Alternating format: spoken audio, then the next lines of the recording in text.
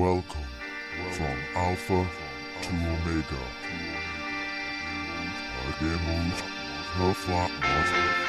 I'd like to make the outrageous claim that has a little bit of truth, that actually all of this things that's happening now with the computer taking over the world, the digitalization of our society, you could say in a way is the result of a philosophical question that was raised by David Hilbert. It's not a complete lie to say that Turing invented the computer in order to shed light on a philosophical question about the foundations of mathematics that was asked by Hilbert.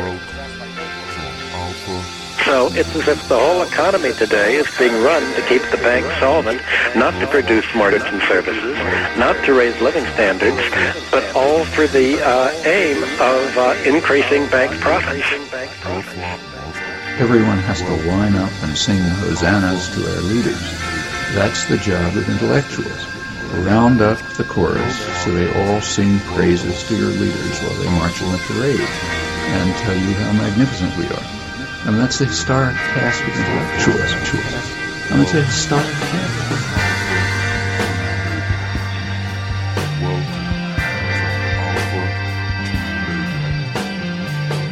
Hello, and welcome to the first episode of my new podcast, From Alpha to Omega. On this podcast, I hope to put forward topics and subjects of interest to me and, I hope, of interest to you, the listeners.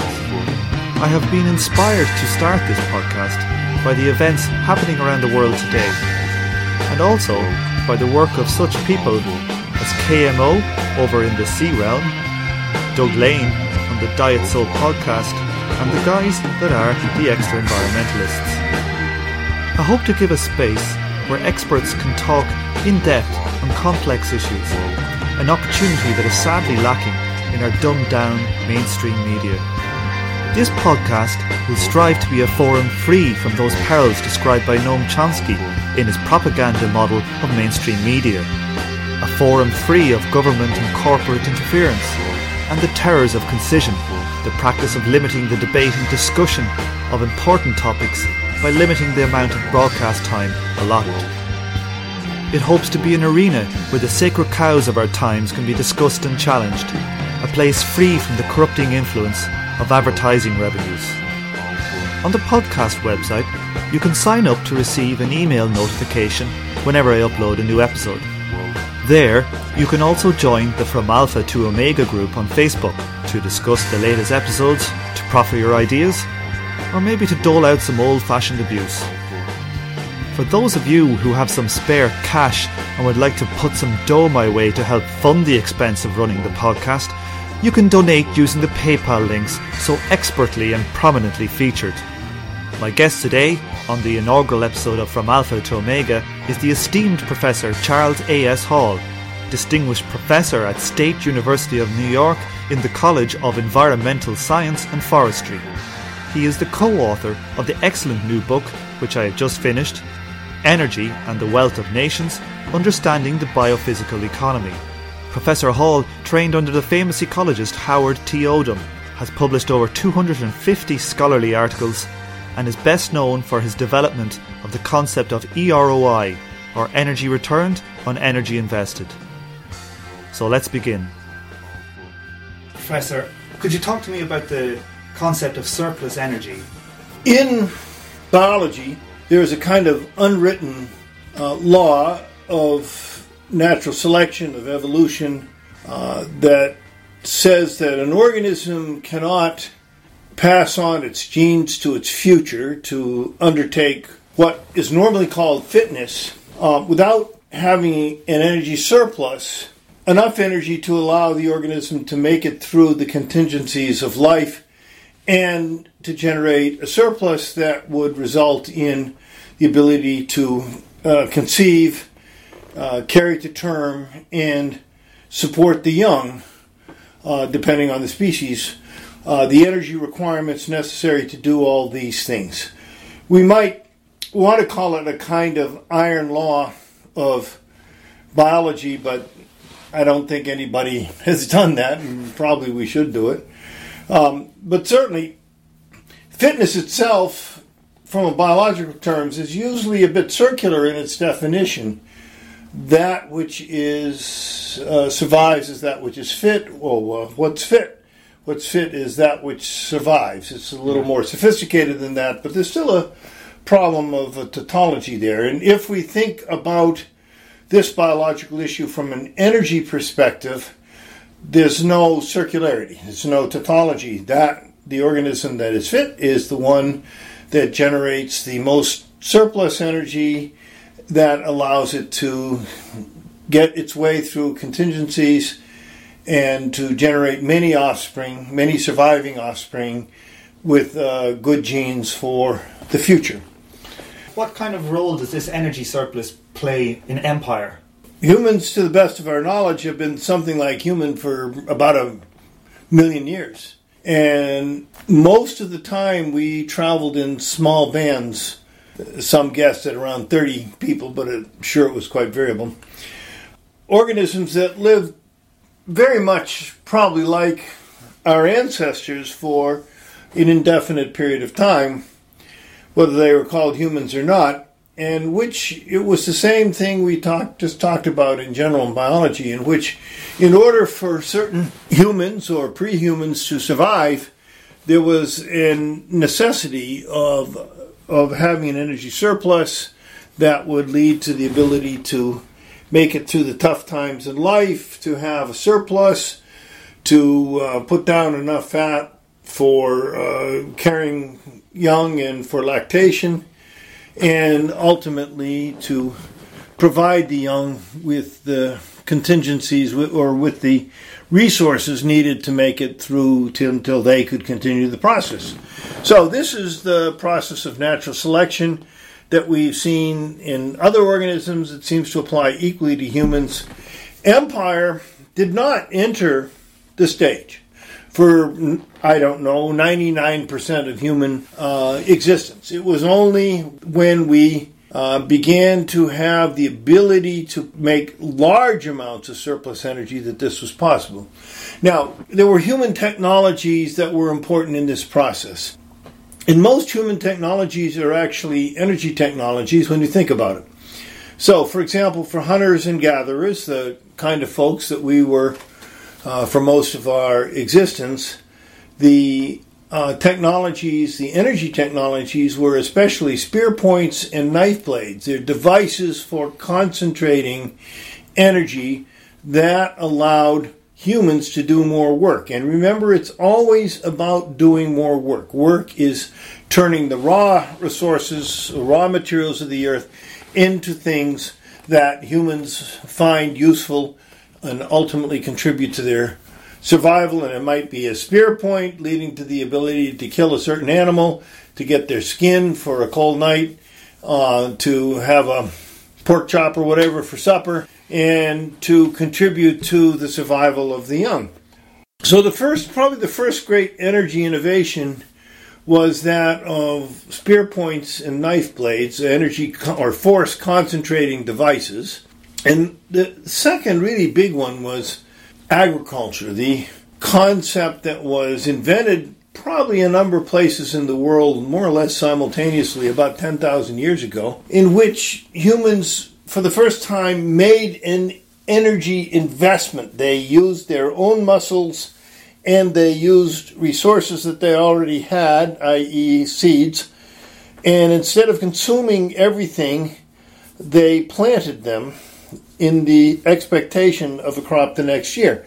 They probably came to the idea for doing this by watching how foods that they brought into their camps would sprout near their kitchen middens, and people probably have the same intelligence then as now, and they would observe how things happen. And this agriculture allowed a tremendous amount of surplus energy because it increased the ability of the earth to support humans from about one person per square kilometer, maybe even per 5 or 10 square kilometers, which is what you can do on an unmanaged ecosystem just from hunting and gathering under good circumstances, to a situation where you could have tens to hundreds of people per square kilometer.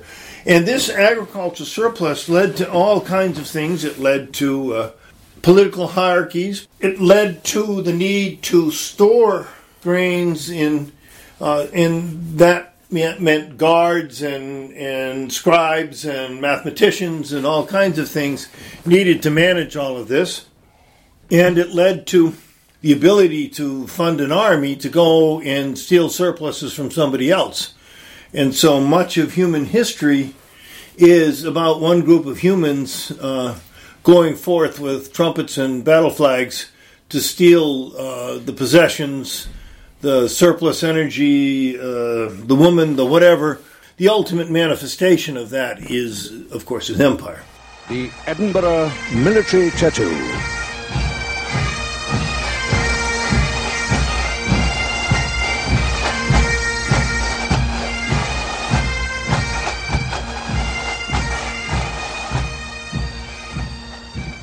Can you talk about the role of thermodynamics in economies in general? Well, I don't even know if that's the right way exactly to state the question, because the role of thermodynamics in economies is no different than the role of thermodynamics in everything else. As far as we know, and we know a lot, and we've tried a lot to show this not to be true, there is nothing we've observed on this earth or in all of the universe that has broken the laws of thermodynamics. As far as we know, they're as close to real laws as possible. So the laws of thermodynamics are this. They're actually quite simple. The first one is usually stated that energy is neither created nor destroyed, that you always end up with the same amount of energy as you started with. The second law says, however, in each transformation of energy, some of that energy is lost as low-grade heat. So when you have a motor running or essentially any device, you put your hand on it and it's warm. And that's a consequence of the second law of thermodynamics. It's essential, and it's found in every single transformation that energy takes. In other words, when you use energy, let's drive a car up a hill, some of that energy you can get back. You can let the car roll down the hill.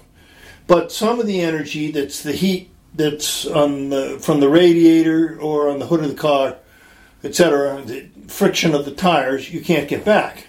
Can you discuss the development of economics from the physiocrats onwards? The physiocrats were a group in France, which was the first formal school of technology, and they felt that all wealth came from the land.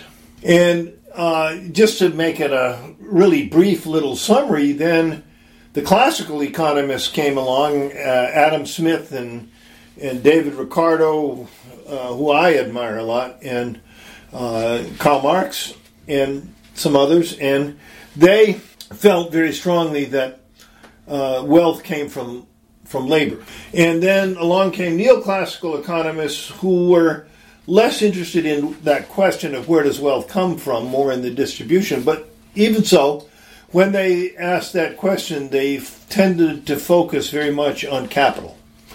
Now, I would like to say that each of these groups of economists were in their way correct, but each of them were talking about the major energy sources of their time, and hence the major energy sources were turned into the major economic production. So the physiocrats were writing when land was the principal source of wealth, and it was land as the interceptor of solar energy. Well, not just agriculture, because it was through wood, forestry resources. It's a fantastic book by a guy named John Perlin about the role of wood in history, which is much, much larger than most people have any concept. Also, grazing land, the motive power was horses, and that came from solar power, from grass. You can even think of the great Mongol empire of Genghis Khan that was based on grass. A former student is working out the ancient history of that region, and he feels that it was an unusually wet period that allowed tremendous growth of grass that allowed Genghis Khan to be so successful in.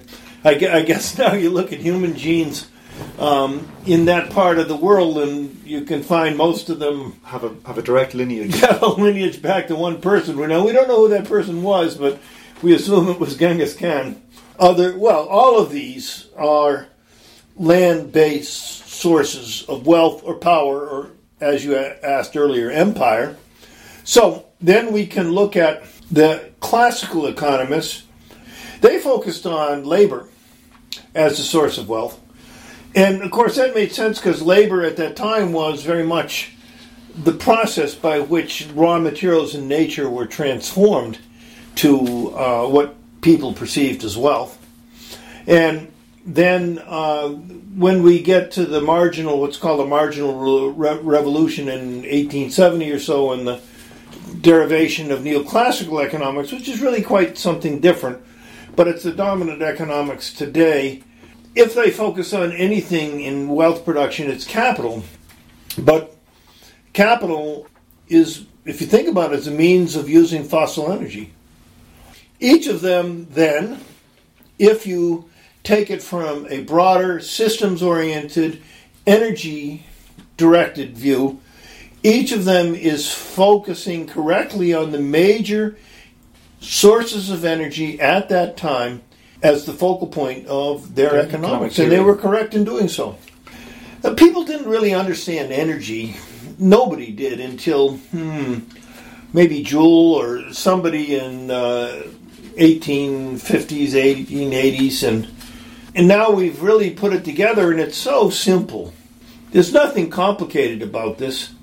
You asked me before about the laws of thermodynamics, and we can restate the laws of thermodynamics this way, is that the first law of thermodynamics says that the quantity of energy never changes, and the second law says but the quality changes at each transformation.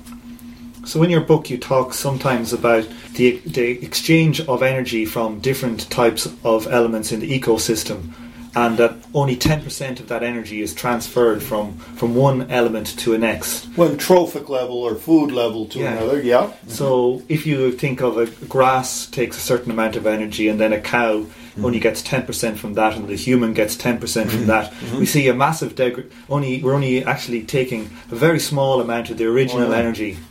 So what we see ourselves now when we look around with 7 billion humans, that does not seem kind of likely to survive on a purely solar energy budget. Okay, I think that's quite true. I think that we are keeping, I don't know exactly, but something like probably 6.8 billion of the world's 7 billion people alive on fossil fuels one way or the other. I mean, digging phosphorus out of the ground has been critical. Fixing nitrogen from the atmosphere using very energy-intensive Haber-Bosch process. That's another critical issue to simply feeding the number of people that there are in the world. Can we drill down further into neoclassical economics, because that's the real dominant school at the moment? In your book you have a number of very important broad criticisms. Well, it's almost embarrassing, because if you're trained, as I am, as a natural scientist, as you know, in physics and chemistry and ecology and hydrology and lots of biology and all of these kinds of things, it's really kind of an embarrassment to look at conventional economics and what they teach. I think it's a fraud. I think that the kind of economics that we teach a million young people in my country, in the United States, every year is fraudulent. And I was delighted to see that in the economist who writes the most used textbook in the United States is Greg Mankiw, and I would like to say that he's a very nice and very open guy. I don't want to criticize him. He's just carrying on in the tradition of Samuelson and putting all of the dogmatic theories. Yeah. I don't know the doxology. I think whatever it is, the religious terms into a readable textbook. But his students were 70 of the students walked out of his class saying, you know, that you're just teaching us tools of oppression. And what I liked best was one of the students said, you don't have any references in your book. We can't go back and look at the source material for the ideas that are in the book. This is unacceptable to a natural scientist, but the economists, for some reason, can get away with it. Leontief, Nobel Prize winner and economist, said 25 years ago, how long will scientists in other disciplines allow economists to be maintained in the splendid isolation in which they're found, in which mostly what they do is just manipulate mathematical theories.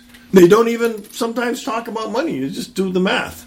They talk about markets and they never talk about, say, energy in relation to these markets. One point you make in the book is that the way they discuss markets is like it breaks the laws of thermodynamics. There's no mention of energy. Well, I mean, you know, a lot of economists are far from stupid about these things, but if you look at the stuff that's in their basic economics textbook where everybody starts, and as far as I can see, most of them don't get very far away, no matter how many courses in economics they take. They have a model of firms and households, and it's a perpetual motion machine. There's no inputs of energy, there's no outputs of heat or waste, there's no requirement for raw materials. It's something that cannot exist. And of course you'll hear an economist say, well, it's just an approximation, we want to start there, but you'd never do that in real science.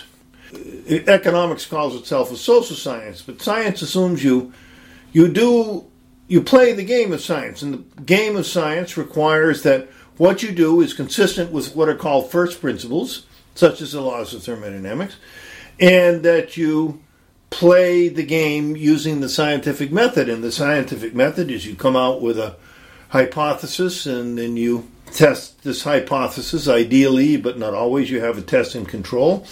And, you know, the economists say, well, it's too complicated. We can't do all of this testing and stuff. But in fact, you know, my master's students have been able to test this very, very easily, very straightforwardly. There's no secrets. It's not difficult. But you got to play the game of science, and they should be embarrassed. It's taught that way, especially as a teacher. I'm especially worried about how it's taught. And in addition, there's all kinds of assumptions, such as humans are self-directed, etc., that are clearly not true. That people like Gintis at Harvard have shown that people don't behave the way the neoclassical model says that they are supposed to. They break their basic assumptions all the time. And if the assumptions are broken, the whole model breaks down. So, sure, you know, do I believe in supply and demand and, you know, certain things about economics? Sure. But even supply and demand, when you take a non-renewable resource, say like oil, you would think as there's less and less oil left, the price will go up and up. But short-term gluts can cause prices to momentarily fluctuate. So even when you take a non-renewable resource, we see like large non-rational behaviours in the market. Well, I'm sure we can find some economists who'll say, well, we'll show you how it's rational, because they can rationalize lots of things that I don't think are rational. But I don't know. Sure, I agree with you. Okay, well, let's move on to peak oil theory. Yeah. And can you talk to me about... it's not a theory.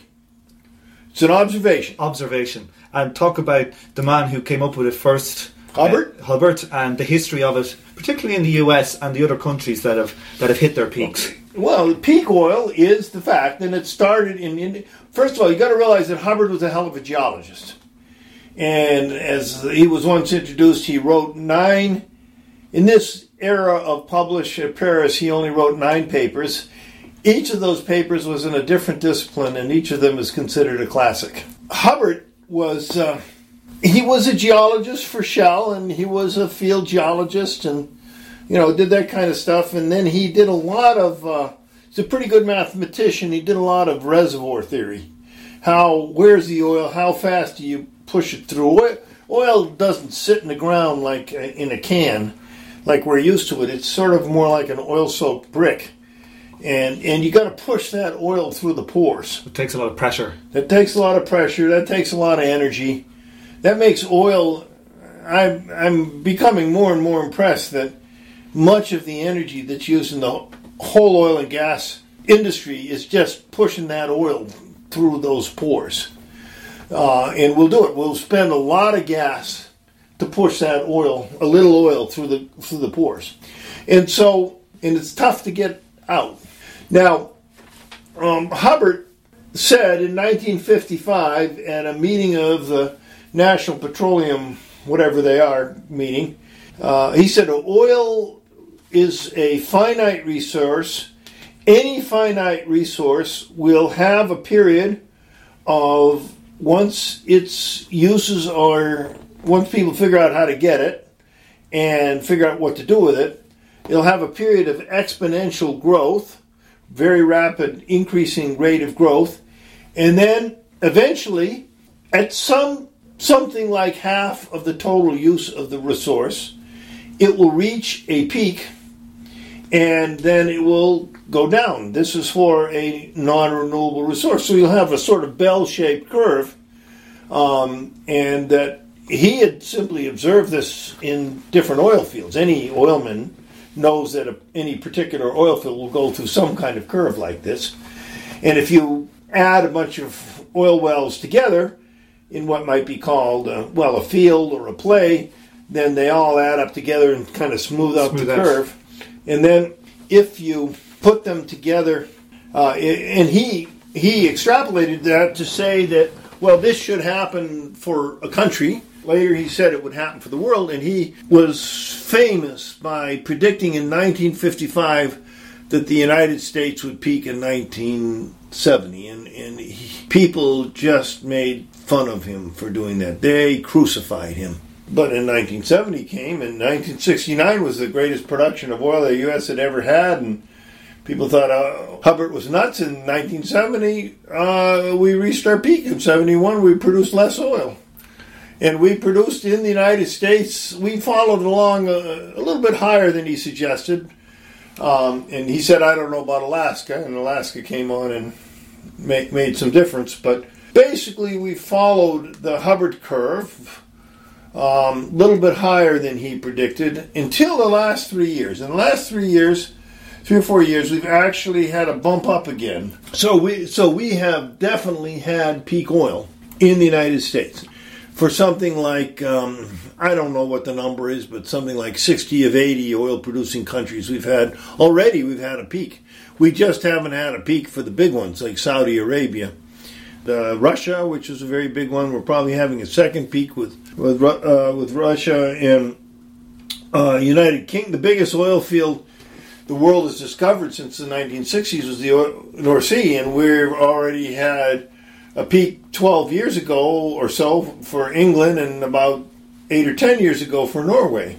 Can you talk about the impact of oil price on the economy that we saw in the 70s and again in 2008? Well, when the price of oil goes above 5 to 6%, you tend to get a recession. And that's happened time and time again. I think 6 of the last 7 recessions have been preceded by a jump in the price of oil. And what's the impact of this if we reach peak globally? What's the impact of that peak? What it does, and we've written a paper that looked at this, I think, fairly well. And the peak is it gets rid of discretionary spending. Because if you double the price you pay from energy from 6 to 12 or 14%, then basically that 6 or so percent that you get rid of is discretionary spending. So in effect this causes the economy to crash as there is less discretionary spending, less economic activity. I'm not entirely comfortable with the word crash in general, but it causes the economy to be constricted, yes. Very much so. We found with the economic constraints that followed 2008, which many people thought were oil price related, the solar industries went bust. So you actually had a diminution of the so-called green technology. You got to realize the most important green technology is firewood. And we use far more firewood. For the world and for the U.S., all of the so-called new green technologies produce no more than about 0.5%. And most of these new solar technologies are very energy intensive to develop and do not have a particularly high payback, especially when you have to pay for the backups of some kind. So the wind only blows 30% of the time.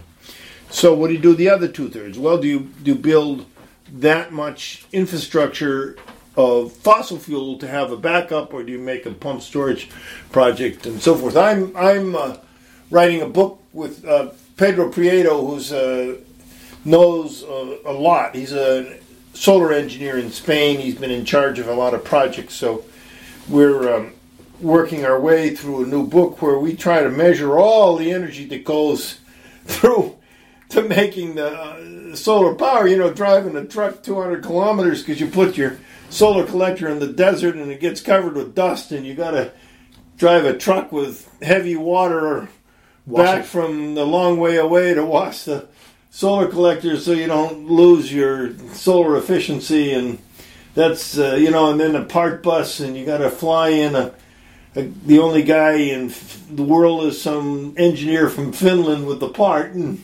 these are all costs where the fossil fuel economy is subsidizing the solar economy. Well, there's a lot of those things, and when we're all done, it's not clear how good solar is going to look. I mean, we all want to look. I make sure I want solar power. I want to run on green stuff. Snowdrops and daffodils, butterflies and bees, sailboats and fishermen, things of the sea, wishing wells, wedding bells, early morning dew, all kinds of everything remind me. So you're famous for coming up with the concept of energy returned on energy invested. Well, the reason fossil fuels are economic is that they have high ROI. And we got a curve that shows that you can predict, if there's no subsidies, you can predict pretty well the price of a fuel based on its ROI. When you first discovered oil in America and you were taking it from these new virgin wells, your energy return for every 1,000 barrels in some places you got out of the ground, it cost you 1 barrel to get it out. Your latest research and research of others have shown this deteriorating to 20 barrels. Well, for finding oil, which is what you're discussing, it's gone down to about 5 to 1. And for producing oil, it's probably peaked at around 30 to 1. It was about that for a long time. And most recently, it's about 10 to 1. A general trend down. And an ironic thing is that the harder you drill, the faster it declines. So the refrain we hear from oil companies of drill, baby, drill, it's not related, it's actually negatively related to the amount of oil you get. Well, that's true historically. Now, it's very clear over historical time there's been no relation, except for about 5 years in the 1950s. There's been no relation, almost an inverse relation between the rate at which we drill and the rate at which we find and or produce oil. So like the amount of wells you need to sink on a field has gone up a lot from, say, the supergiant fields of the 50s and 60s. Oh yeah, no, we haven't found any important oil since 1960s. Yeah, that was 68, Prudhoe. Yeah, we're developing. We're getting better at developing old low grade oil fields, and we have to. And we're going further and deeper offshore, but that's very energy intensive stuff. Can you describe the important Limits to Growth report? Well, the Limits to Growth, for your readers who don't know, was a study published in 1972. It was really the work of... The model was really designed by Jay Forrester.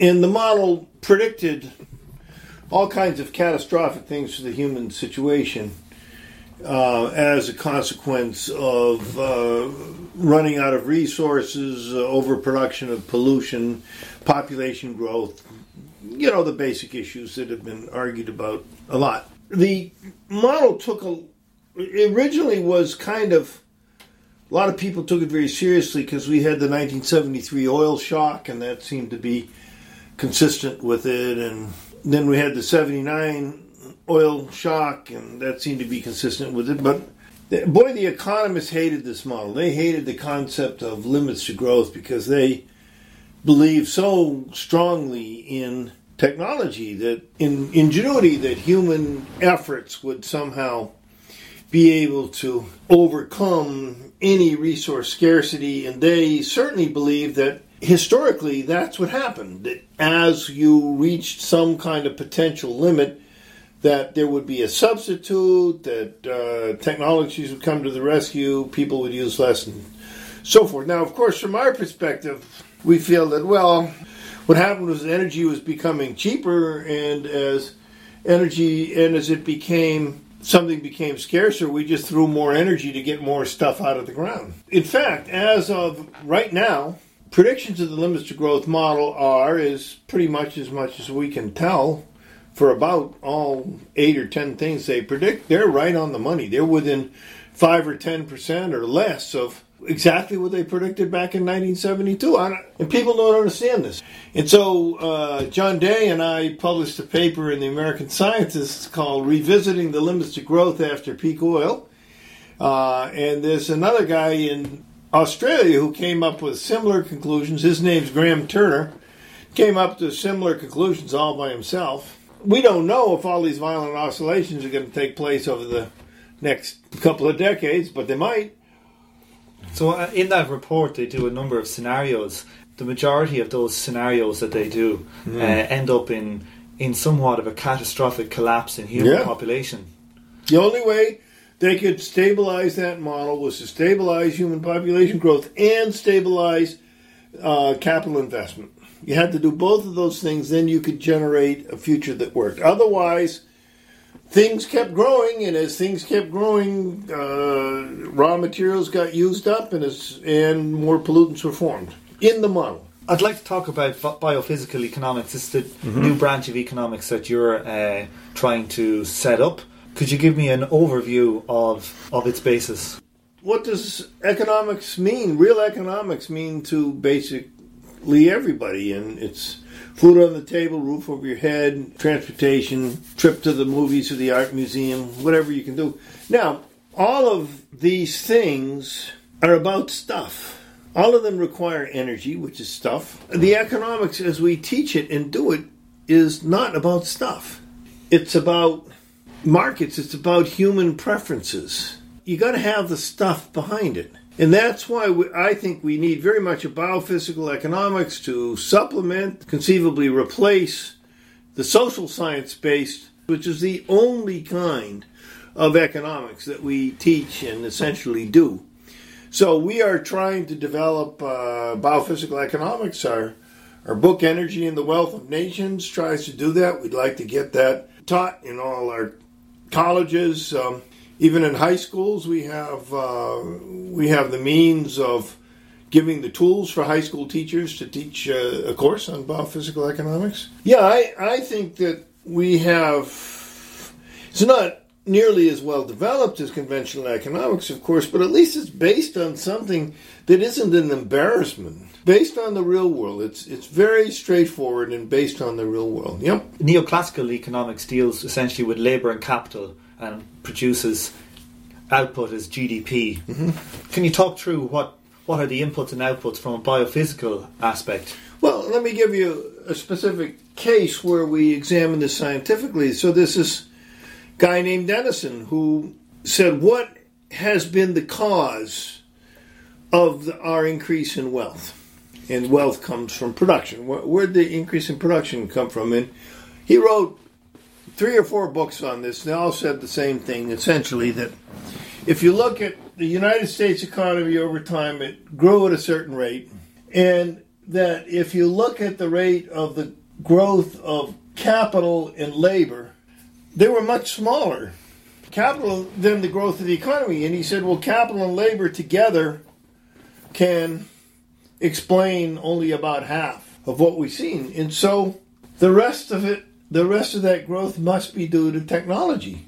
Why did he choose technology? I mean, maybe the rest of it was due to planting celery. I don't know. It was just something out of the blue.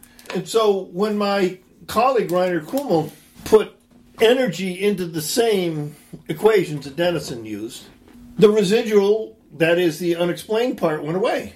And energy would explain, the increase in the use of energy explained the increase in our production of wealth better than capital and labor together.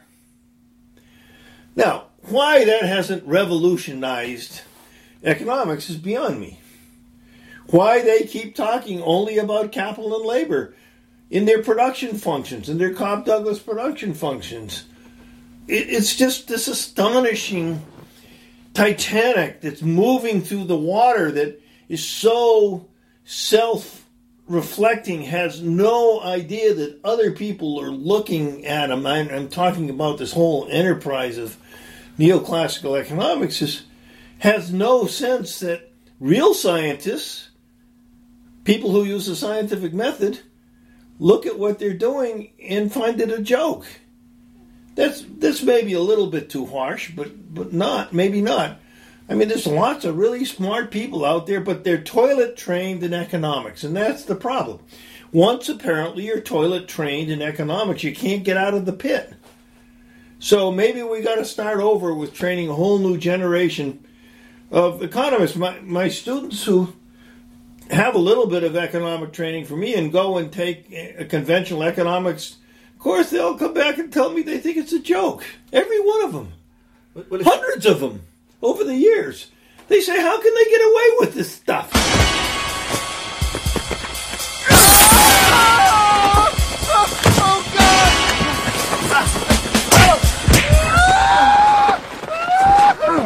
Don't you! No! Tailgate! Ever! Tell him you won't tailgate. Ever! I won't ever. Do you know how many car lengths it takes to stop a car at 35 miles an hour? 6 car lengths! That's 106 feet, mister! If I had to stop suddenly, you would have hit me! I want you to get a driver's manual! I want you to study that, and I want you to obey the goddamn rules! 50,000 people were killed on the highway last year because of like you! Tell me you're gonna get a manual! Get a manual. Hey! Oh,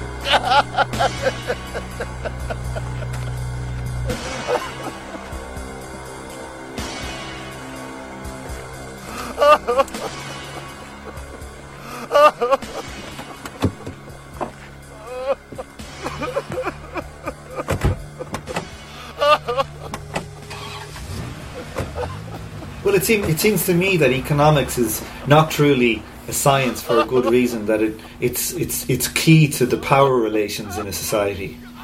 Well, that's what Mancu students say. They are those that left his class. Well, you know, it's a tool of oppression used by Wall Street, and well, I wouldn't disagree with that. So, can you talk to me about the work you've done in Costa Rica and putting together a biophysical analysis for that country? That's perhaps the most thorough biophysical analysis of any country, or biophysical economics analysis of any country. And, you know, like every place else, we found at the time that the production of food and wealth and so forth in this country was completely dependent upon energy, most of which was imported oil, which cost them a lot to get it, and that was one of the reasons they could never break out of the debt cycle that they're in. And when you did the analysis, what were the main components of that analysis? Well, we looked a lot at agriculture, because Costa Rica is usually considered an intensely agricultural country, but just in the time period that I was looking at Costa Rica, they went from importing about 20% of their food to importing about 40% of their food. They don't have enough land to support the 3 to 4 million people that they have in this small, beautiful country without a tremendous use of fossil fuel inputs. Interestingly, in Egypt, they've gone through their Arab Revolution there last year, and it's still going on. Yeah. But they import 60% of their grain and 40% of their food. Yeah, and Egypt used to produce all of its own oil. It had, you know, it's a decent. Talk about a peak oil country as Egypt is one, and nobody talks about what's really going on with the Arab Spring and all of this stuff. You've got a lot of young people, sometimes highly educated, with nothing to do. There's no land that's left for them to farm. Their energies would be taken up with trying to farm and take care of their families and so forth and so on. In many of these countries, Pakistan, for example, the population growth rate is 5% a year. Well, some place that's growing at 5% a year is going to double its population in, 14 years. You can't do that in Pakistan. And they've gone through their natural gas. Now they have to import more and more of their stuff. They've been treated poorly by weather. People think that everything's going on in Pakistan has to do with Taliban and the U.S. bad guys doing this or the Taliban bad guys doing that or something. Look, the young people there are frustrated because there's too damn many of them and they don't have anything to do. And there's not a function for them in society, and no way that they can go out in a decent way like their fathers and their grandfathers, have a decent life, working with their own muscles, growing their food, having self-respect. All of that has been destroyed by population growth, and it's happening all over the Arab world and lots of the rest of the world too. And nobody can analyze it except in terms of politics. Well, it's time we toilet trained our news analysts to think about resources. And all of the economists who are in there going blah, blah, blah, blah, blah, blah, blah, blah, blah, whatever their thoughts are, and if they're not dealing with population growth, and they're not dealing with destruction of soil, and they're not dealing with not enough water per capita, and they're not dealing with people that have polluted water, and they're not dealing with kids who don't have a nice place in nature to grow up, then they're just missing what's going on. And I don't think nobody's going to be able to rule Egypt because there's too damn many people and not enough resources. And most of the resources that are there are owned by relatively few people. Well, maybe you can fix it with some kind of distribution. You'll just buy another generation if you don't deal with the population issue. So the biggest problem we have in the world is nobody will talk about population. But let me tell you, I'll talk about population. Number one thing is population, and then you add population growth to the peak oil, which is seemingly happening for the world. We talked about it for countries. It's seemingly happening for the world. Maybe not exactly now, maybe 2004. We haven't quite figured it out yet. You put that together and you ask me, am I an optimist or a pessimist? You tell me how to be an optimist with a 5% a year population growth rate and you're exhausting your natural gas supply upon which your agriculture is dependent. How does that one work? And who is even thinking about it? One thing I would say as well is that if we couldn't control population growth on the way up, nature will take care of it. No problem. The population will, whatever population control needs to be done will happen. We just might not like it. I won't like it. I don't want people to suffer. So in normal economics, standard economics, they talk about GDP all the time as a measure of how we're growing successful as an economy. Can you talk about how in biophysical economics you don't use just one estimate, you use different things, and what are they? First of all, we don't say you shouldn't use GDP. I mean, that's one imperfect index, and there's these all kinds of human development indices. And in Costa Rica, you asked me about Costa Rica. In Costa Rica, we couldn't come up with any single measure of what was going on. So what we did was we came up with, I think, about 30 of them, and we had a way of graphing them all at once. And I showed it once to Oscar Arias, who has a Nobel Peace Prize winner and had been president of Costa Rica, and I showed him how it worked, and he says, wow. He says, this forces the decision maker to see the consequences of his decisions. So, there are ways we can use clever models to do these things. And so within that analysis, biophysical analysis, you can see the payoff, say, of growth in one place or more education here, and what it does to the more complex system as opposed to just a single number that tries to encapsulate everything. Yeah, no, I mean, to use, some people will use in dollar value at bottom line. We hear that all the time, a dollar value bottom line, or some people have an energy, or there's a different kind of energy analysis called energy analysis, single number bottom line. I mean, all of these things are happening at once, and I don't know how to weigh increased crop production against loss of soil. But they're often one at the expense of the other. Okay, how do you weigh it? We don't have a metric to do that. I don't like to ask people predictions, but I'd like to see, are you an optimist or a pessimist? Didn't I just give you an answer? Yeah. In your book, you talk positively. You like to say that you're an optimist in the book. Well, I'd like to be an optimist. Well, what's an optimist? What would be an optimistic result? So, I mean, the only thing worse than running out of oil is not running out of oil, because if we don't run out of oil, we'll destroy the world, destroy the earth and all its species. That can't be a good thing. So are we lucky that the first limit we're going to hit really in this limits to growth is the peak oil? Are we fortunate that could be the very first limit? I'm not a policy person. I don't like to deal with normative questions. I'm a scientist. I do my best to understand big or small, not good or bad. You say I'm an optimist in the book. I guess I better reread the book and figure out why that's the case. But let's assume that an optimistic future would be we'd get rid of all of neoclassical economics to replace it with people that are trained in the real world as it really works. We get rid of all of the religious nuts that don't let us talk about population control.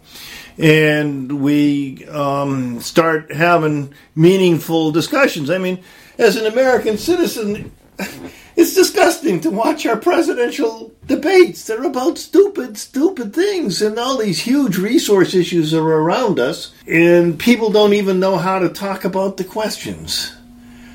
I'm not, and what we teach our young people go to college and they learn basically to become high-level consumers, and not any sense of how do we build a more constrained lifestyle? How do we adjust to a probably more constrained lifestyle? Notice I say probably. I don't know what the future's going to be for sure, but it's pretty hard for me to think that if not pretty soon, then not many decades, we're going to have to deal with very, very serious issues of availability of our highest quality fuels, and with the environmental consequences of basically burning everything in sight. So, digging up and burning everything in sight. So, these are really tough questions, and I suppose for every person that we're training how to deal with these problems, we're training 100 more people that are out there trying to grow the economy, or 1,000 more. So I don't see that working out very well either. I guess I'll have to say I'm a pessimist, despite whatever I say in the book. But I try.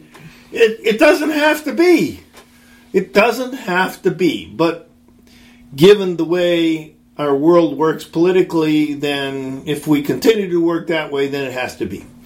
Is there anything else you would like to say to the audience? Is there anything we've left out in the discussion so far before we've closed? Well, I'd like to say a couple of to young people.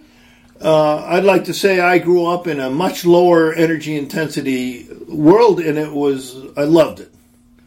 I could go anywhere in my hometown on my bicycle and go fishing and hunting and digging up salamanders and whatever I was doing. I had a great time. Go swimming, and the water was clean. So you don't have to be rich to have a good time. Get outdoors and run around and have a good time. And I'll say also to the young people that if you want the single thing, if you say, what can I do to protect myself? I'd say the single most important thing is to try to live near where you work. That's something we all can try to do, and it will protect it. Another thing is you got to think about carefully whether or how many children you want. And I don't like to tell anybody what to do, but I suppose my ideas are probably fairly clear on that. Then try to learn some real economics, not the fairy tales they teach you in our economics classes. Okay, Professor Charles Hall, thanks very much for doing this interview today. It was a pleasure. Okay, Tom. Sunday, Monday, happy days.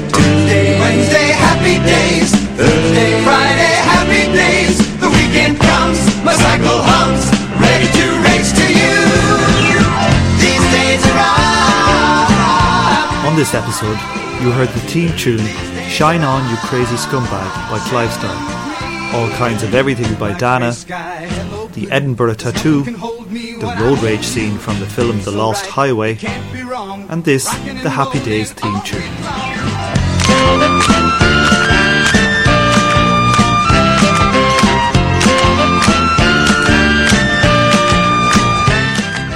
I would like to thank Professor Hall again for a great interview. I spent a very entertaining day with Professor Hall, his brother-in-law Doug, and his old roommate and noted ecologist, Professor John Day. We ate roast lamb and Yorkshire pudding, strolled around the British National Gallery, and got lost in the tube. I hope to have Charlie on the show again sometime in the future. I look forward to his next book. In the meantime,